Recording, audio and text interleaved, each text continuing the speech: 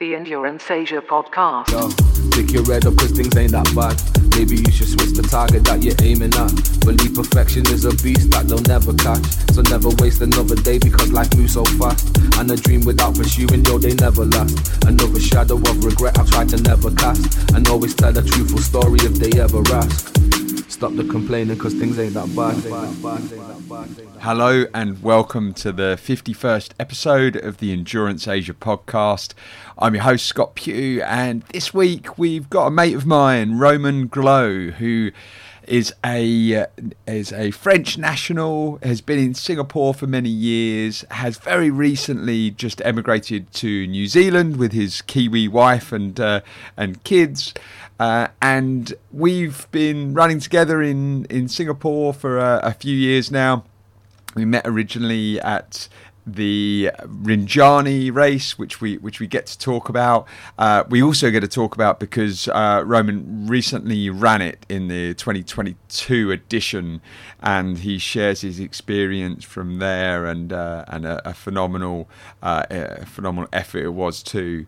But yeah, Romain's got a great background of originally sort of like triathlon endurance sports, and he's been quite an inspiration to me, primarily just his level of consistency as a runner.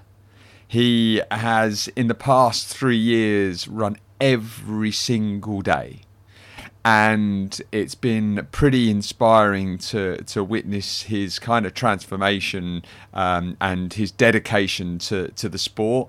And I really think can be an inspiration to you all as well.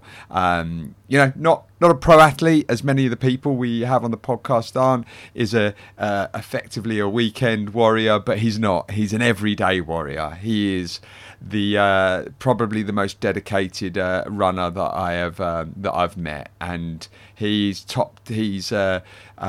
knocked off pretty much like most of the top ultra runs around the world, and we get to talk through a lot of those, and it was really great to catch up with him before he departed the little red dot of Singapore. He'll be back up quite often. I mean, now based in New Zealand, he's still sort of doing covering the region from New Zealand in his professional job, working for Accenture. And so yeah, we'll see him at a start line across Asia very soon. But it was very good to catch up with him before he left. And so for those runners in Singapore and those endurance athletes in Singapore, I'm sure you've heard of Romain. I'm sure you've seen him out on the trails slogging away. And yeah, I hope you enjoy this chat with my mate Romain Groleau. Tell a truthful story if they ever ask. Stop the complaining cause things ain't that bad. Romain, how are we doing? Good evening to you. Good evening, Scott. I'm doing great. Yeah, Thank you for having me. We're just sitting here on the broad walk over to Sentosa. We've had a bit of a leaving do for you. It's your last day in Singapore. You literally fly in 2 hours 45 minutes. So you've had a little race with Jean-Henri, who's also is leaving do. What have you guys been doing this evening? Because I joined late. We had a vertical beer mile, which is like an adaptation of the standard beer mile with 1.6k, where you drink a beer every 400 meters. And we did it at Mount Faber on Marang Trail, where we were going up 200 meters up, 200 meters down, one beer down, and up we go 4 times. And it was a lot of fun, actually. I don't actually know. I think Jean-Henri won, didn't he? You all went off at the same time, right? How many people ran it? There was there was probably about 10-15 people that ran it, and there were also some random people that walked by and like, what are you doing? And they just did a few laps with us. Is that right? Who won in the end? What was the Jean finished first. I was second behind him.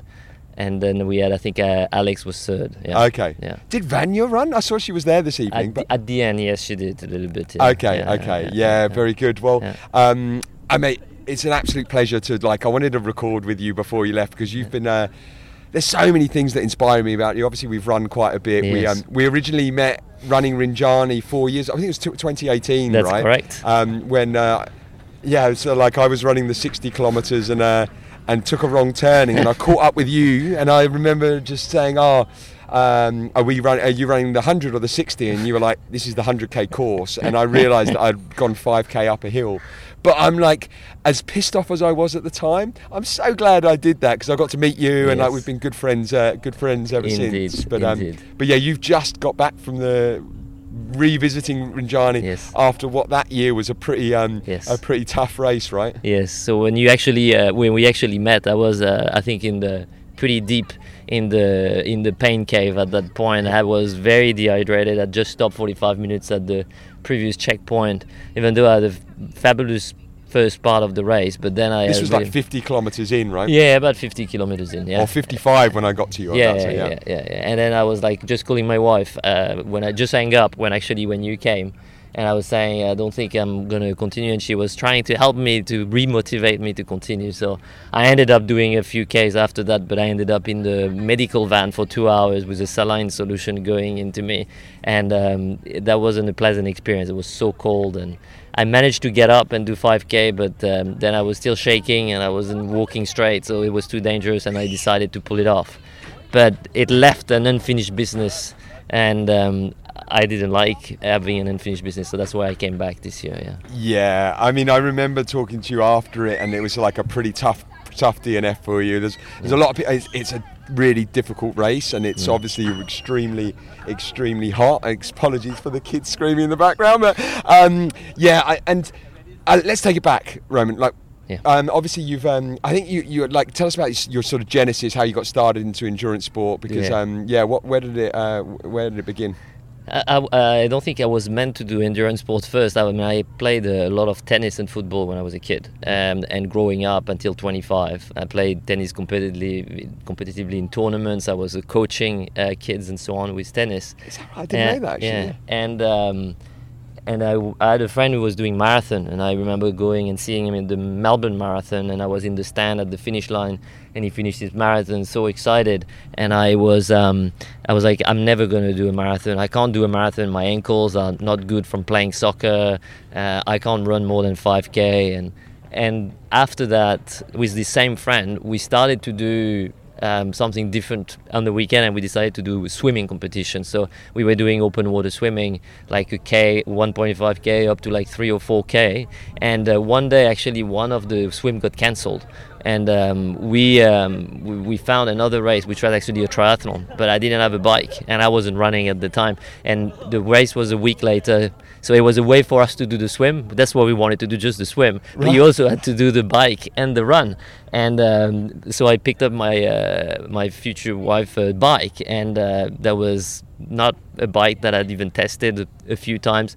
And we ended up doing a race, essentially, with my friend who wasn't going to finish last, because it was actually the Australian Victorian Championship, where everyone was kitted with all the helmet, the proper bike, and we had 2 old mountain bikes in the bike rack. And from there we kind of get hooked up to this. So I ended up beating my friend on this race. It was super competitive, but it was at the back of the field. And we ended up doing another race. It was Olympic distance or standard distance. And then within a year we went to doing a half Ironman, and we signed up for our first Ironman pretty much a year exactly after this first triathlon.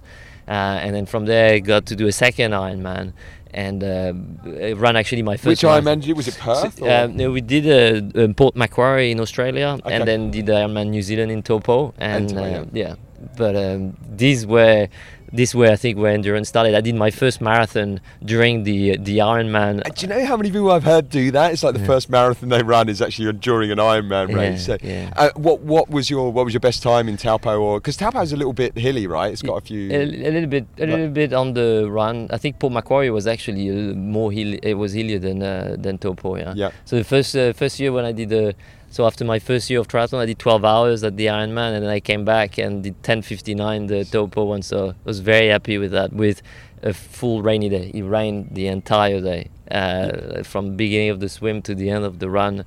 And that added to the complexity, but also to the adventure of this. And I'll probably want to do another Ironman at some point, but I haven't had the chance to find the time, I guess. Yeah. Well, you've taken up, given that you were saying, oh, there's no way I'd ever be able to run, and you're swimming, and like out of the three disciplines, running has ended up being your passion, right? How do you, why do you think that is? Well, I think there's a little bit of accessibility to it. I mean, when my first kid, my daughter, was born, I decided I couldn't do all of the disciplines of triathlon, and I was going to pick one. The bike was taking a lot of time to train, and there was not necessarily a swimming pool available at the time where I was living, so it kind of defaulted on the run. But I also chose it because that was probably out of the three, the one I found the best and probably the most potential to continue running. But it was not an intent to go and run long. It was more about how do I run faster at the time. And so you actually got into kind of like more road marathons at that point, right? And then what happened is then a year after that, moved to Singapore, and I wanted to run as fast as I was running in Australia when I moved to Singapore, and it took me 6 months to realize that I had to slow down. And it was kind of disheartening. Like, I couldn't run fast, and I was like, what am I going to do in Singapore if I can't run fast? And I was like, almost gave up running after 6 months. Is that right? And you say like you couldn't run as fast just because of the heat? Yes, I mean, I do sweat a lot, and the heat does affect me a lot, so I couldn't run at the pace that I would run like in Melbourne, for example. And I almost gave up running, but then I signed up for the North Face 50k run in Singapore. It can give me a little bit of a goal, and I train. What year was that? It was 2013. Okay. And I had a run I was working in Qatar at the time, for 2 or 3 months, and I realized that it was much hotter over there in the summer, and I could run. So I came back to Singapore, did that race, and they don't have the humidity there in Qatar, though, right? That's what gets you in Singapore. Yeah, it's true. And during that race, I decided that I was just going to take it easy. It was just for me to enjoy it. It was not about racing fast. And I actually had this radio on during the whole race where they were talking about food recipe and a few other things, and I was like kind of taking my mind away from the pain and the running and so on, and I ended up really enjoying that long run because I wasn't thinking about pace or competition. It was just about enjoying the trails and so on, and from there I said maybe I should do longer stuff. That's at that point. It's interesting. A lot of people do make the mistake of thinking running is just about going out as fast as you can, and they never go as like that tempo run, but they'll go in that kind of grey area where you're, kind of 150, 160 BPM or whatever, and then it's kind of what they could talk about it like junk miles, It's so important to go slower to eventually go faster. And so so that was the first proper trail race you did then? I did a trail race in Australia just before I left. In Melbourne, the Surf Course Century, we did a team of 4, and I did the back half of the course, which was stunning, running on the beach and so on. And I learned the hard way of going too fast into a race. I ran it as if it was like a marathon, and it was actually, you had a backpack and you had hills and there was sand, and I paid it at the end. That was a learning phase 1 for my. And then the North Face 50 was your first one in Asia. Correct. And it sounds like soon after that you got pretty hooked. Yes.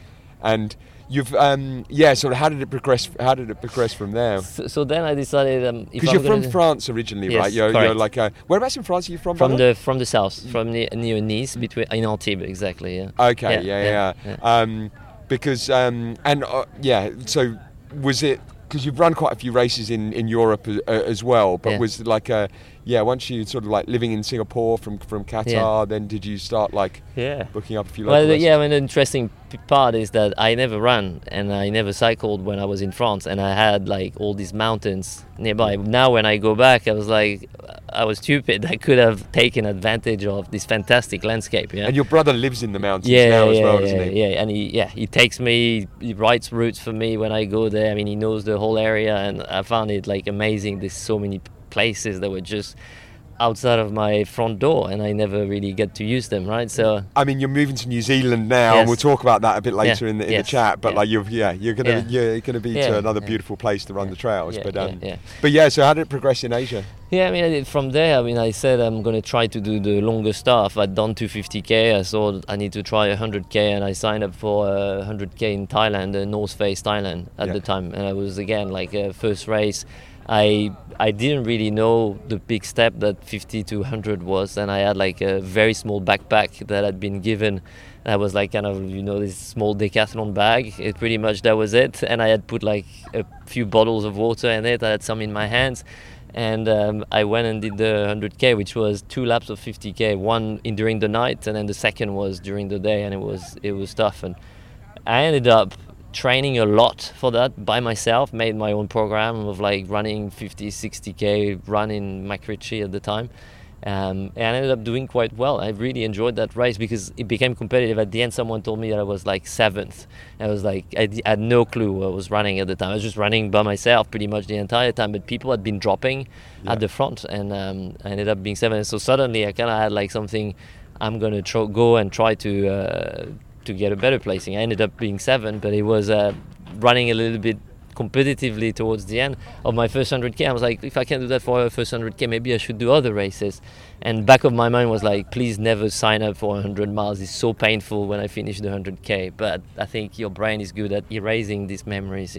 No, they say that it's like during it, you're like, never again. And you wake up the next morning and you're straight online looking at what the racing calendar is going to be around the region. So about that, if the Powerla, when you helped me crew me in the Powerla that we did back in December, I actually stopped and took a video of myself to say, please never sign up for these races ever again. So that I had a trace of it, so that my brain couldn't erase it. And sometimes I'll watch it, and it's quite a funny video. That's very cool. And so that 100k in Thailand then. So what year?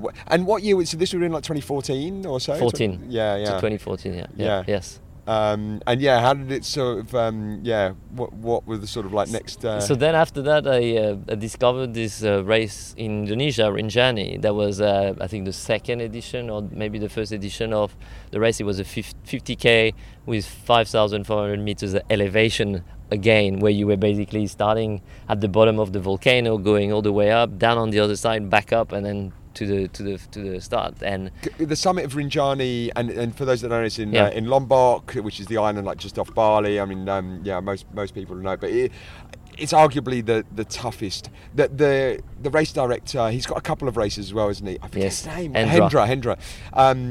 Who also he did he's done some crazy stuff himself, but he's a bit of a masochist, and he put some tough routes out there. But it goes. The summit of Rinjani is like 3.7, is it? 3.7, yes. And so the first year was just a 50k. Correct. Yes. And did you finish it that year? Yeah. So we were a group of 3, where we basically ended up running together most of the time. Yeah. And we ended up finishing 8, 9, and 10 that year. But it was such an experience. I vividly remember this first climb up the summit, where you're running in the ash, where it's a 3k or 4k run, where it basically takes you more than 2 hours to go up because you keep sliding down and trying to find your steps. I don't know how you could do it without poles, because the poles give you essentially a point of anchor, stability. But it's the landscape is amazing, but I think the complexity comes from the combination of weather that is hot and humid all day long. The altitude, where you go from 0 to almost 4,000 meters. And it can get pretty cold at the summit as well. At the summit, it's typically about between 1 to 3 degrees. So you've got big differences in temperature. And then the terrain is so technical. Like no switchback like you would find in Europe or in North America, where it's basically straight up, straight down on big rocks. And it's actually scary in some places. It's we'll in fact, let's just jump straight into the Rinjani then. So I mean, it seemed. So was that the one that after finishing that top 10, did that kind of capture you? Were you so that would have been, was that 2015 or so? But was that because the race has kind of both been your sort of like it's been your nemesis, but also just been your. It seems to you're sitting there wearing a Rinjani 100 shirt now because was it the following year or it might have been 2016 that they did the 100k for the first time, right? And there was only one finisher. It was the Dutch guy, wasn't it? I think it was from Denmark. Yeah. From Denmark, sorry. Yeah. And so did you race it every year from like the? No, I took a break from Rinjani at that point. I thought this 100k was too far. Well, they had like no one finished it for the first year or so. Yeah, right? I think so. Yeah. I think they had no finisher or one finisher. And then one finisher, and then four, and then And so then the year after was the one that we the year I met you, which was 2018. Yes. So you were like. What like gave you the sort of confidence to sign up for the 100? Like in that time frame, like were there any specific races that you felt actually like, I can go back and do the 100? Yeah, I mean in between, I'd done some pretty big races. I'd done especially two big one in Europe. One is called Ultra Trail Mercantour Côte d'Azur, which is in back south of France, 140k with 10,000 meter elevation gain. So very steep, going through lots of big mountains again, and I finished that one. And then I did UTMB in 2017 as well, and I finished UTMB. So I kind of like, now I've got a different reference point, a few reference points. I can go back probably to Rinjani. Maybe I've got enough experience and I know how to train for this, but not that time. Yeah. And I think like, so as I say, I did the 60 that year, but it was like just the heat. You have to carry a lot of water. Yes. You have to, and you've had some like, as long as I've known, you've had like challenges with diet as well, and just being able to get the right nutrition and like, and obviously stuff in the heat. What did you like after that DNF that year? I mean, I always think that like success is a lousy teacher. Yes. And so doing really well in races, you don't really learn much from it, and you don't. And so actually having those failures is like probably the best way to improve. So what were the big takeaways, and how did you deal with it? What did you do immediately after? So there was another race like this where back in 2015 I did the Vibram 100k in Hong Kong. That was basically my second 100k. And I had some pretty tough work days before the actual race, where I worked pretty much all night, and then like even 3 or 4 hours before the race I was still in working consulting for Accenture, and when you say hard work, like you guys fucking graft it, and you do pull all-nighters. It's like so I had so basically I went into that race very fit, I think, but my mind was very weak and tired from all the work. And when the night came in at 60k, I wasn't feeling great, and I pulled out. I remember the vision of, we went at the checkpoint with the lights, and there was this forest that we need to go through, and my mind was like, there is no way I can get you through that thing. If I had plenty of time to make the cutoff, I could have finished quite comfortably, but mentally I couldn't do it. And so I went back and kind of studied about what you need to do to rest your mind, and I ended up actually reading some blogs from Scotty Oker, who's my coach now, about this, and we had a discussion about how he could potentially help me about how do you train the mind for this kind of event. So, and I went back the following year, and I was like, there was absolutely no way I was going to miss the cutoff, or I was going to not finish, and I was very determined, and I trained the mind for it, and it was more about, I hadn't finished the previous year, I really want to finish that race. So so the Vibram 100, incredible race. Like it's on the world tour. Like the race director is incredible. But the first 50k is quite flat, and then like the last 50k as you go up all the way up to Time of Shame, right? What was it that Scotty taught you from a mental perspective that you were able to adopt for the next year? Well, I think one of there's probably a few things, maybe I won't do justice to all the stuff that he's taught me, but I think one was about disconnecting previous to a race. So, I mean, not spend too much time online, like trying to get to think about visualizing the race, different position in the race, how would you react, having what if scenarios in case something goes wrong, so you don't get like by default I pull out, but more about how do I react in these conditions, and basically having kind of a rule that I would only pull out if my leg's broken, for example, or something like that. So, but I think just the simple thing about resting the mind, a week before the race, having a good sleep, which are kind of like the basics. Yeah. And then I now, before the big races, I stop work 2 days before the race, just to have not my mind kind of contaminated by stress that would be coming from the outside. Yeah. Interesting. And so, any other do you do meditation or anything other around it, or is it just less devices, no working, ensure you get good sleep? And a bit of meditation. I mean, as much as I can do, meditation and being focused on the present. Not trying to think too much about. There's a visualization exercise, but not trying to think too much about the race, what's coming, the stress that will come from all of the preparation. Have you forgotten anything? So just trying to go back to now, and that goes right into the race, right? This being focused on the present.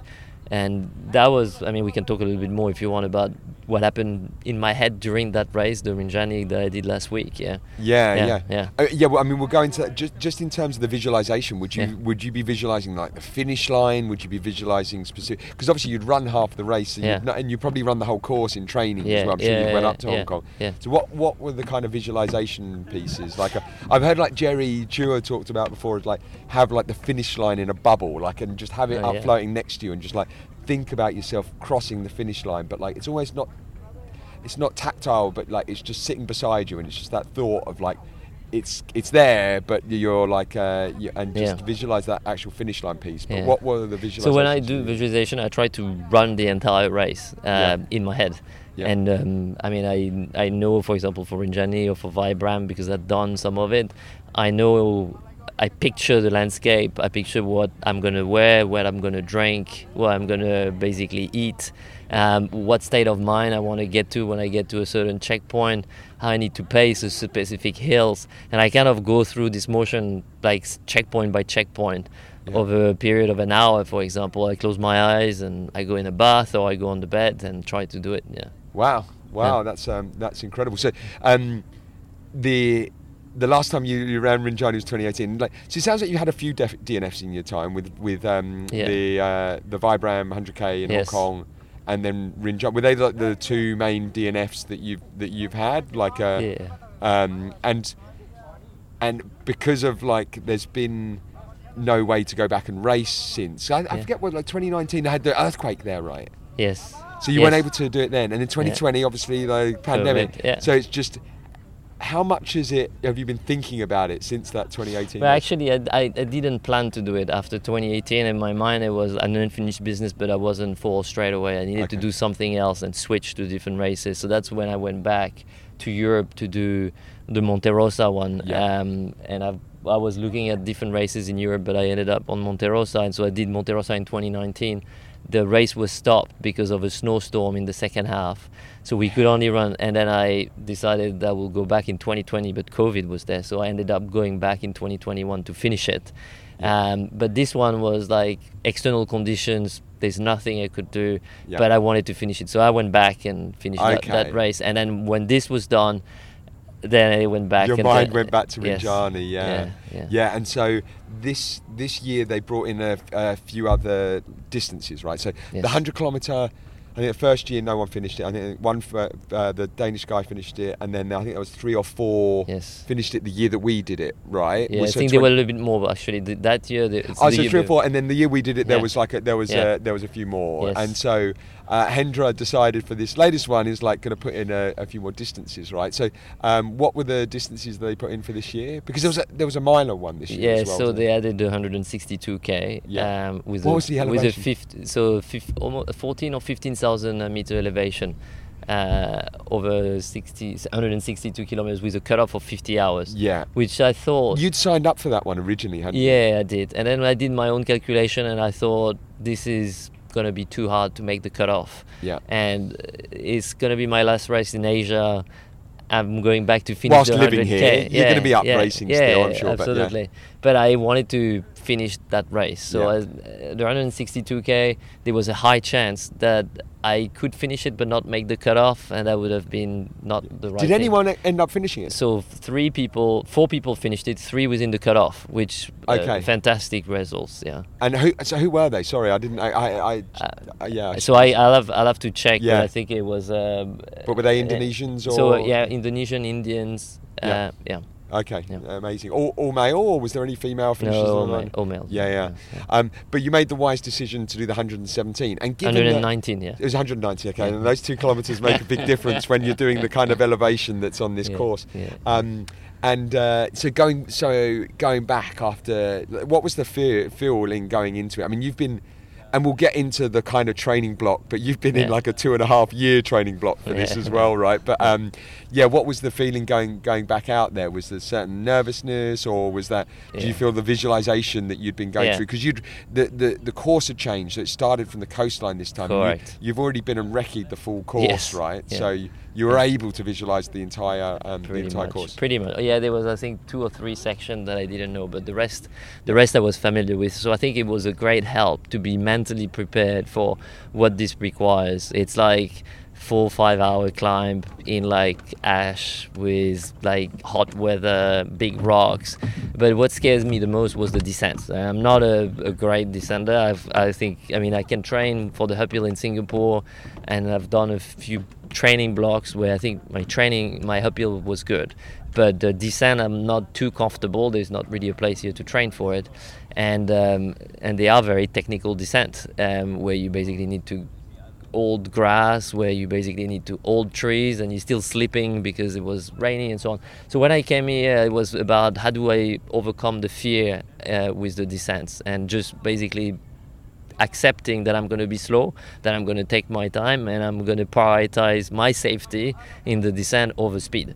And I was okay for people to pass me, and I would let people go as soon as people come back, so I could go at my own pace in the descent, and I could make time on the flat running and up. Yeah. And then on the climbs, up, and there's plenty to speak of. So how did the race go? Well, it was fantastic, right? I think it was above my expectations in terms of how I was able to handle it. I was so focused. There was never a moment where I was, there's another 50k, I'm not going to be able to make it. I was really focused on the moment, and therefore there was a sentence that we worked out with Scotty, my coach, was chipping away at the uphill, and it was basically trying to break it down, not focusing on something that could be 10k uphill climb. It was just about the next steps, and really refocusing on every steps, so that you forget about what happened in the past and how much there was left. It was really about enjoying it. And the scenery, we were lucky with the weather as well. It rained at the end, and it rained before the race, but it didn't rain during the race, and it was pretty well good sky, blue sky, so you had magnificent view. I really enjoyed the views and discovered so many different places that I didn't know, like the highlight, I mean, obviously the going to the summit, but some of these savannas where you're running, you're going down in this like very tall grass, all green, and you've got all the mountains around, and you look at them and you know you're going to go up and at some point, but you enjoy running in through the savannah. I thought that was brilliant. I really enjoyed the companies as well, running with an Indonesian guy, as well as a guy from Thailand, and we basically played a little bit of yo-yo during the race, but we helped each other, finding the way, making sure people were drinking properly and so on. It was really a spirit of camaraderie that I really enjoyed, because you need this on these long races. Yeah. So in the end, I ended up finishing, and I finished in 38 hours. The cutoff was 40 hours, so I was comfortable enough. I knew I was going to make it from the summit, pretty much. And I never had really a doubt that I was going to drop out of the race. Yeah. As a bit of dehydration at 55k, my fellow Indonesian helped me, kind of saying, you just finish all your water now, and you'll basically figure it out later on. And take as much salt as you can, and kind of I lost a little bit the plot on that one at some point. It kind of made me become wise again, and then after that it was focus on each step after each step and getting to the finish. Yeah. Because you were actually in I think up to like 90k. You were like I mean, you've been yo-yoing between the three of you, but you were in first position for quite a lot of it, right? Yeah. I mean, not so long, but the uphill section is is a section that I really enjoyed. I like these long technical and then long climbs. climbs, right? Yes. Because you're going from sea level up to the 3,700 meter elevation on parts of it, right? So they're just long climbs. So I'm sure that you love the climbing part, so you were just able to dominate there. And so one of the volunteers gave me a challenge. He said, "You're third now. Go and get the other two. We've seen you running on that bit," which was like a small section before they get there. And they said, "Go and get them." I said, "Okay, challenge accepted." And I ended up catching the first two and managing to go back to lead when we were going at the bottom of Rinjani. And after that, I had a bit of hallucinations, I would say, and I started I needed to rest. I needed to lie down for a good 10-15 minutes at the point where I saw people on the street, like we were running on a trail like completely in the middle of the mountain, and I saw people everywhere that were like trying to sell me stuff and so on. So it was like proper hallucination. I had to touch the markers on the road to make sure that I was taking the right way, and I wanted to make sure they were not hallucinations, all the markers that I was seeing. So at that point I thought, okay, I probably just need to take a break. That was a bit of sleep deprivation as well. That was sleep deprivation because you start in the night, right? Yeah, we start at 11:30 p.m. on the Friday, and that was like 6 a.m. on the Sunday morning. Yeah. And no sleep, and actually, I mean, you wake up early. I woke up at 8 a.m. on the Friday, and I only slept maybe an hour during the day. So you'd been up for almost two and a half days at that point. Yeah. Oh man, I'm so proud of you. Like it's just to podium that race after it having been your like complete nemesis. And it really is such a like incredibly tough race. It's such a hard, but beautiful as well. I mean, Absolutely I think it's probably. If people come into wanting to race around Asia, it's one of the ones which I would say you've got to go and see it. You've got to go and try it out. I'd say the same thing. Yeah. But I mean, you've been really inspiring to me, and just like I've supported on you quite a few of your sort of. There's been a lot of virtual races around Singapore. Yeah. So I think you've done there was the 200, like a lot of Ben Swees races, his virtual races. There was like a 200 kilometer. And then you're like 80, the lucky 88 point. But one thing that has like impressed me so much with you is your consistency, and so you around almost 2.5 years ago decided that you were gonna start running every single day. Like what instigated that, and what? That was 31st of December 2019. I was in New Zealand, and I was just going for a run, and I got out of we were at the beach house of my parents-in-law, and got out of the house, and it was a sunny day. You had the sea in front, and I was like, I really enjoyed the first 2K, and I'm like, but if you enjoy running so much, why are you not running every day? And it's like, I'm kind of started in my mind, maybe I should just try a little challenge. For the month of January, I will just try to run every day.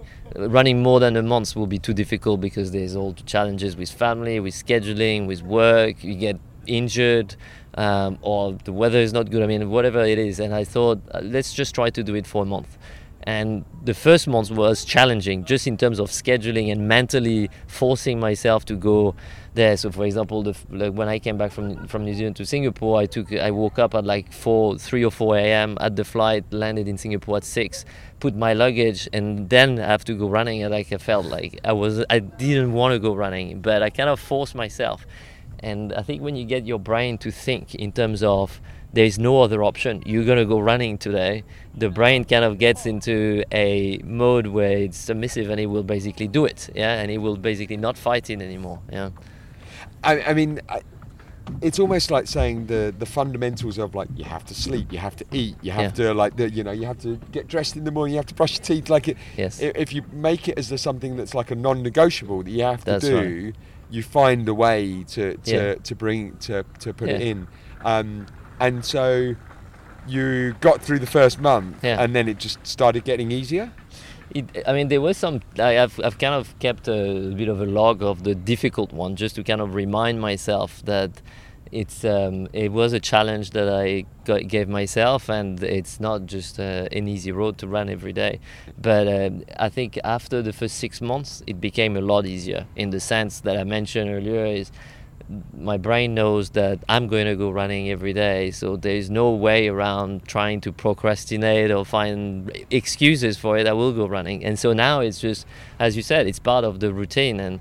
And now also it's the thinking is I'm so far down the track that if I wanted to restart, it will take me 2.5 years to kind of get back to where I am. So I better not break it. Yeah, and I think one of the big things that makes it possible as well, you talked about when you first got into running and it was all about speed, you had to run fast. Yeah. And I think one of the biggest sort of realizations that people have when they sort of properly get into running is that actually you should be doing 80% of your running, potentially more, at just like a low pace, at just low heart rate and low intensity.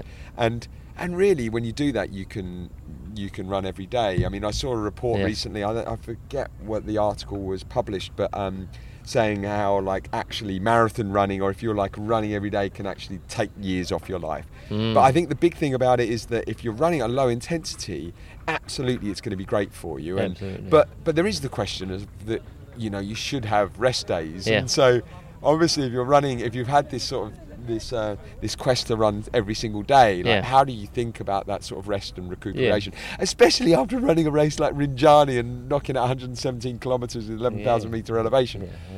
I mean, the rest day, I mean, at the moment the kind of plan that I have is I do shorter runs on Monday and Fridays. So Monday, Friday would be between 5 to 8k runs. And sometimes when I put a big block, this would increase as well. But most of the year it's between 5 to 8k. And actually the impact to the body after running so long is very minimal. Like if I do a 5k, let's say even if I go very slow and I do 30 minutes, it's 30 minutes out of 24 hours. And the next day I might actually run only in the evening. So I may have a 36-hour window where I've only spent 30 minutes making a run. So it is not impactful, and I've got a different vision on rest days and what they mean. Yeah. And you had I'm not sure if you followed, I forget her name, it's just sprung to my mind, but the American athlete who's got missing one of her limbs on her leg, and she's got like a metal sort of like spring almost that she runs on, and she did 105 marathons consecutively, and I'll have to like put a link to it in the show notes, but I've been following her a little bit, and actually just once you just get in the consistency of it, like, and just do it every day, then it's your body's just used to it, right? And it almost I think it would like it would probably be weird for your body if you didn't do it, but so 2.5 years. And what I found amazing, like when you ran Rinjani, what days were they of your what numbers were they? So that was a funny one, because I kind of calculated the days, and I knew that if I'd finish on the Sunday, it would be a 888. So a lucky day, I thought there may be a sign that I might be onto something and actually have a chance to finish it when I was looking at the day. So yeah, that was a special day. Yeah, that's so cool. And it's almost like your last big race while living in Asia, and you finish on 888 consecutive run. Yes. It's amazing. So you inspired me, and I did it this year. Like I said, I was just going to run every day for the first 3 months of the year. And I knew that actually after that, I was like going to Vegas with a group of mates, so I wasn't going to be able to. But it also just I think it's definitely something that I will pick up at some point. One other big thing that I've seen a change in you over the last few years is around diet, because it was one of the big problems that you had in Rinjani is with the heat and humidity that you have in Asia. You always used to have gastric issues. Yeah, I mean, especially in the heat. I mean, in Europe, like or in the US, if I do a mission or I go for a race, I never have problems with this. But in the heat, somehow it does. And I mean, talking about diet, and it's not related necessarily to the gastric thing. It was more kind of a test actually for Rinjani. Right. I decided to go vegan back in 2019 as well. That was actually just before the strike. And I decided to switch one day. I came also to the fact that I was going vegetarian 3 weeks before each race, and I was like thinking, if you're going 3 weeks before a race, that means you're trying to do something good for your health. Maybe you should do it all the time. Why just before a race? So I kind of like decided that I was going to do it, but I was going to give myself 6 months for a future race to see what the impact would be on the body for performance, recovery, and so on. And COVID came, so no races actually happened during that time. So I ended up continuing to be a vegan. And I mean, the reasons why I'm doing it now, I've switched from performance to more kind of like the impact on the planet. I feel that I'm making a positive impact, and it's something that is important to me. But the impact that going vegan has done is on my recovery. I mean, one of the reasons I can keep going with the strike is my recovery time has accelerated massively. Yeah. So it doesn't make me run faster or longer, but it does help with my recoveries for sure. Yeah. Yeah. And within that, what does like a daily sort of intake of food look like? Is it lots of salads, or just like what do you kind of eat as part of a? Yeah, I mean, lots of fruits in the morning, and then salads, grains, lots of tofu, tempeh, and then I think it's a typical meal that everyone would have, but just with vegetables and no meat. I had a bit of a trials and errors when I started, because after 3 months I felt that when I was going uphill I had like absolutely no juice in the leg. I couldn't go up. The legs felt very, very tired, and I kind of realized by myself that I was lacking protein. I wasn't taking enough protein, and this is when I started to eat more tofu, more like edamame and chickpeas and all of this stuff, plus some supplement of protein when I was putting big blocks, and I kind of helped me to go over this hoop of having no power in the legs. Yeah, I mean, like physically you've not like lost any weight. Has your weight remained sort of I don't really measure, but I think he hasn't changed much. Yeah, it's interesting. I remember at the time I was chatting about, I was like, I'd been deep in doing like a low carb, high fat diet, and I was trying to like push that on you, and you went down that. And I think either way, whatever sort of diet you take on, is like if you start thinking about it, then like, so I'm a big proponent of the low carb, high fat diet, but you just end up thinking about what you put into your body anymore, so you just cut out all the crap. Yes, I think, which is the most critical thing, right? It's true. But it's been impressive seeing how that seems to have been one of like that's changed your ability to just run every single day.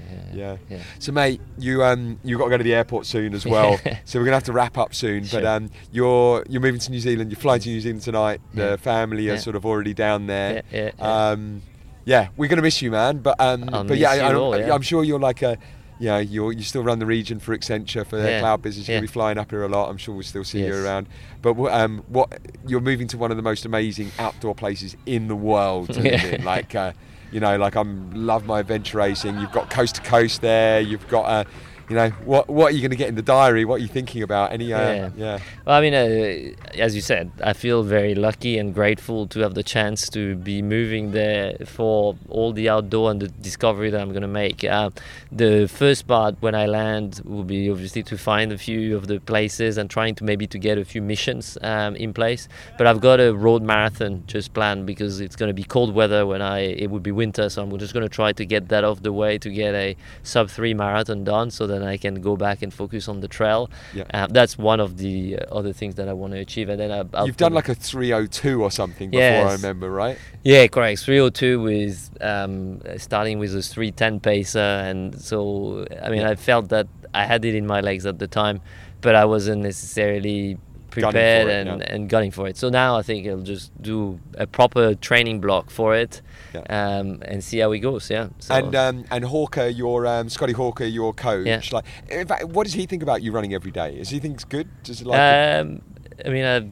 I think he wasn't necessarily the biggest supporter, I think, at the beginning of it. Now he's incorporated in the plan because he sees it's working. But he suggested on a number of occasions that if I felt that was basically bringing me back, or it wasn't helping for a training block, that I should take rest. Even like for after Rinjani, for example, in the training plan was walk, and I said to him, walk don't count for the Strek run. I need to run 5k. And so he updated the plan with a Strek run and not a Strek walk. Yeah. And so he's going to build out a marathon training block and get the sub 300 about, and then you get back onto the trails. And then I'll probably sign up next week is Tarawa. So I'll do that. Is that 100 kilometer or miler? So they have both. I need to decide. I'm thinking I'll probably go for the 100 miler. That's in February next year. And then there are a few big races in the South Island, the Kepler track as well as the North Burn, that are pretty iconic New Zealand runs that I probably want to put on the calendar at some point. But as you mentioned, coast to coast, not next year because it's already sold out. I'd like to probably just give it back a try on the multi-discipline Ironman and potentially some adventure racing, and need to pick up kayaking and mountain biking. Oh mate, I'd love to go and do a big expedition adventure race with you. God's Own one near. Now you're living down there, mate. That's going to be incredible. I mean, obviously you've done a few podiums and stuff. It's going to be a little bit more competitive down in New Zealand. There's some fucking beasts down there, mate. But no, it'll be interesting to see how you fare with the talent down there. And excited for you, man. It's going to be we'll be down to visit you, and hopefully, and look forward to seeing you back in Singapore again. Man, I'm it's been I've supported you on a few races and just seeing your it's been inspiring watching your just your the mentality and the some of these runs around Singapore. What was it, the 200 kilometer one? The Shiok 200k. Which was the most horrible route that Ben Swees, just in the going down the most ugly roads in Singapore, but and the mental fortitude to see that out in, I think it was 36 hours or something. That one. It's 31 hours. 31. But it's been impressive to follow and to watch, mate. And I wish you, I think the Singapore running community wishes you all the best for your time in New Zealand. Yeah, and thank you, Scott, for everything. I mean, all the crewing that you've done helped me to go through all of these events and races. That was super useful. And hopefully you'll be coming to New Zealand, and maybe we get a chance, as you said, to do one of these adventures and one of these big races in New Zealand. God's Own, mate. Let's get in the diary. Or I'll come and join you for Tarawa in a future. Very good. Mate, safe travels. We get you off to the airport. But nice one, mate. Thanks for joining us. And thank you for everything. Cheers. Nice one. Bye. Tell a truthful story if they ever ask. Stop the complaining, cause things ain't that bad.